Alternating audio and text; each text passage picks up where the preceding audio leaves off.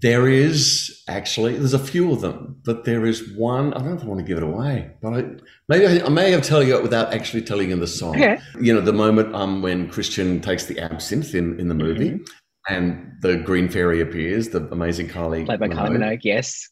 Not in our show, but is but this particular moment is handled particularly well. Well, in the musical version, it's my character that tells Christian that he needs to forget Satine by having some absinthe, and so I give the bottle to him, and then you hear this dum boom boom ba, dum, dum, dum, dum, dum, dum, dum, dum, dum, dum.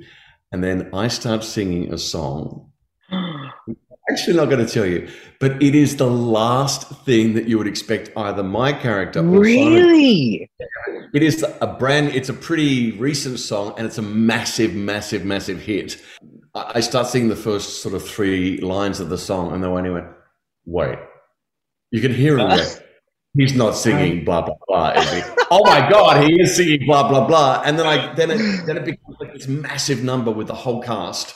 And it's incredibly exciting because we're taking songs that people love so much, both from the movie and both from recent times in our lives that mean so much to us. But the way that they've worked into the story of the show is quite beautiful. It's really quite something, yeah.